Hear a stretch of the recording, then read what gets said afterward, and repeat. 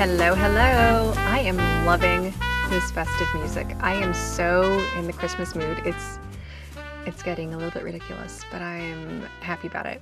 Welcome to the podcast. This is a Do It for the Process podcast, and we are doing 12 days of Christmas. 12 days of practical tips and bits of advice to help you, my creative entrepreneur, to have your best holiday season yet. I'm Emily Jeffords. I'm your host, yes, I am your host. I am an artist, educator, mother of three. I have the honor of working with thousands of creatives inside of my membership, The Collective, and my course, my 12-week course called Making Art Work, which opens for enrollment again in February, which I know feels like a long time away. I know. But it's also right around the corner. So check that out if you are an entrepreneur, a creative that's looking to grow your business, especially if you're an artist. It's really designed for creatives and fine artists and artists that are creating things from their heart and from their soul and want to bring that work to the world in a way that is elegant and refined and also really, really powerful. I love doing this myself. I love being a fine artist. I love being a creative entrepreneur, and I love helping others do the same. I am a huge believer in abundance. I am a huge believer in helping my fellow creatives because I completely believe that when we all thrive, right? Like that makes sense. I don't understand when people are like, Emily, you're teaching other people how to do what you do. That's not smart. That's not good for business. I'm like, I disagree with you strongly, because what's happening right now in the world is we are teaching people, collectors, customers, people, how to reach creativity, how to reach the arts, how to reach fine artists, how to buy artwork, how to appreciate creativity, how to appreciate handmade, beautiful goods. We're currently reshaping how collectors and customers meet with us. They don't have to go to a gallery. They can, but they don't have to. They don't have to shop on Target.com. They can, but you don't have to anymore. Thank goodness. So I think it's a beautiful time to be an entrepreneur, a creative entrepreneur in particular, because we have so much ability to really reshape the way that our people find us. And that is incredible. But here's the deal. And here's why I don't think it's a dumb move for my business to teach other businesses how to thrive, is because when we all thrive, we can all make a bigger impact.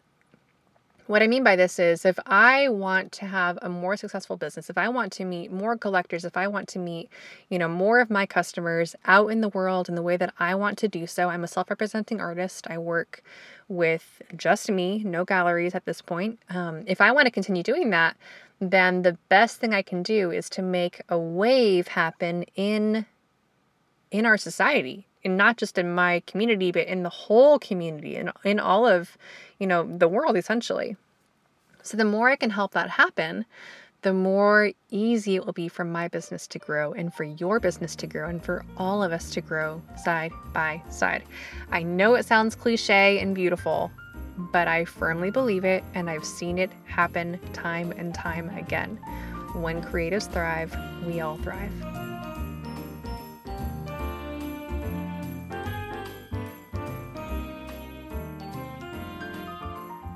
Okay, that was a little bit of a soapbox I didn't intend to get on, but it happened, so I'm going to keep it.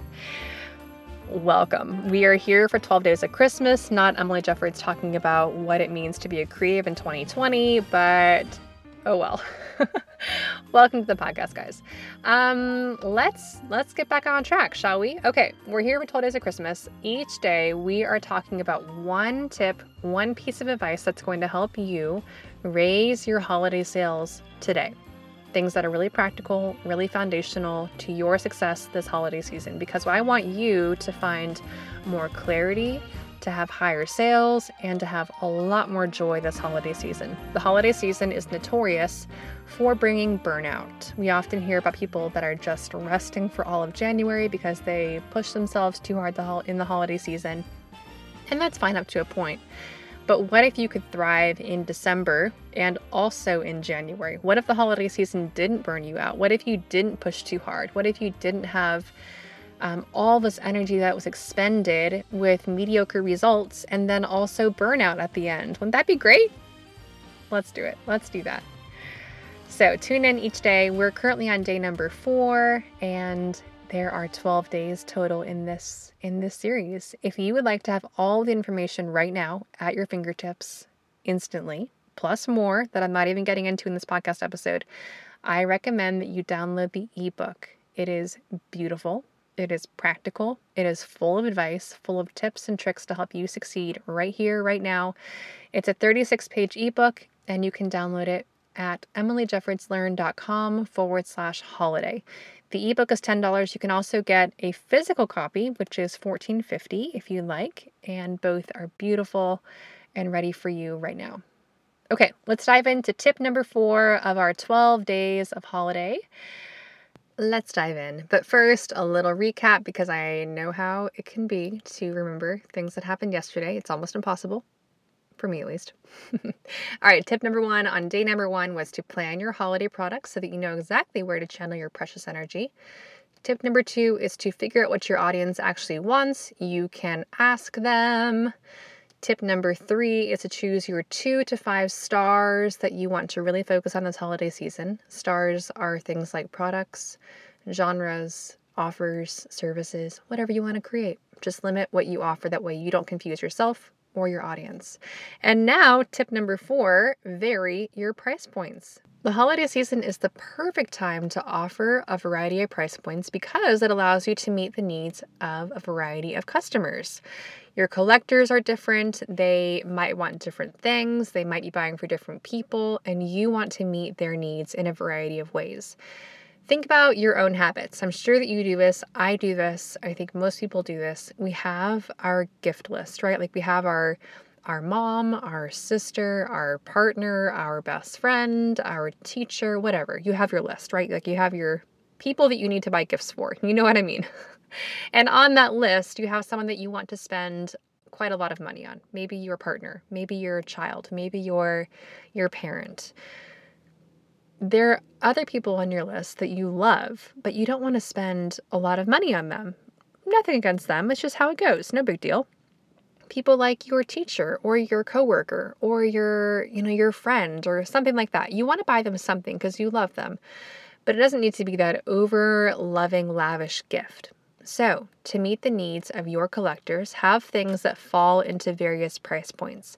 Now, what the price points are is kind of up to you. And when I say that, I know you're going to go like, Emily, come on, just tell me what to do. Well, I can't tell you what to do because I don't know your product, I don't know your current price offerings, and I don't know your customers. I also don't know where you live. I don't know what your market looks like. I don't know how you market. Those things all play into this. I will tell you from my business, my price points typically fall between $25 and $500. My originals are between $250 and $4,000. So my price points are in that range. That's a pretty big range already. $25 to $4,000 is a pretty big range. However, during the holiday season, I typically hone it in a little bit and focus on that $25 to $300-ish range, somewhere in there. Because most of my buyers want to buy something that's in that $100 price point. There are some that are way less. They just want to buy gifts for their friends, for their bridesmaids, for their cousins, for whoever, for the teachers in their life, whatever. They want that much lower price point, that $25, $40 price point.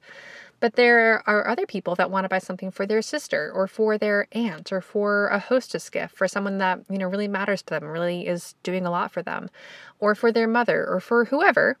That tends to fall in that a little bit more, a little bit higher price point, but still not, it's not crazy high. It's still affordable, but a little bit higher. Most of my gifters are either in the 25 to 50 range or in the 90 to 150, 200-ish range, somewhere in there, mostly around 100. So I plan my holiday offerings with that in mind. My ornaments are 43. They are very giftable. They're very beautiful. They're very collectible. I also create a gift box that is around 90 to 100-ish. And I have other offerings in the middle there that are, easily giftable and beautiful. Those are the offers that I have the most success with my demographic, with my price point, with my audience, with my collectors. Look at what you're currently doing. What do you currently offer? What are your current prices? How can you meet the needs of your individual people that buy from you? People often overgeneralize avatars or like customers, their customer personas. I think that's fine and a great practice, and I recommend it. And we go through that in my course, and that's a great practice. But humanize them. Think, what do my people need? What does this person need? How can I help this person with their needs? What are they looking for? They want something beautiful to give to their person. That way they feel loving, they feel loved, they feel that sense of connection, that sense of they're buying something that's meaningful and beautiful and special and is more intentional than something that just came from a big box store. You're giving them all of those things. So help them do that well and do that consistently with you year after year. All right, so tip number 4, vary your price points. Think through what your person needs. What are they comfortable spending? How do they want to shop with you? And then meet them there. A quick little bonus tip. You don't need to go too low.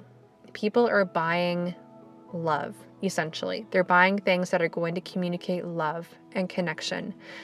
Love and connection are typically not very affordable gifts. What I mean by that is if you buy someone something that costs $10, that doesn't help you to feel very loving. When you could buy something that costs $50, that feels much more loving and much more generous. People want to feel generous this holiday season. So have something in that mid price point, have something in that higher price point for those that want to feel very generous and very like they're doing something really, really lovely towards their gift recipient. Also have something in that lower price point that's just much more affordable and much more collectible. That's completely fine as well. But you don't need to go too low. We're not having a race to the bottom. I don't ever recommend that. If you're in the collective or if you've taken Making Art Work, you know I do not recommend racing to the bottom in your price points. You can't compete with Target. You can't compete with big box stores. You just can't.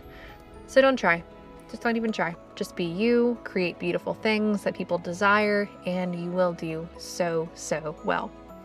Okay, tip number 4, vary your price points. Come back tomorrow for tip number 5, or go download the workbook and the beautiful ebook. They're found at emilyjeffordslearn.com/holiday.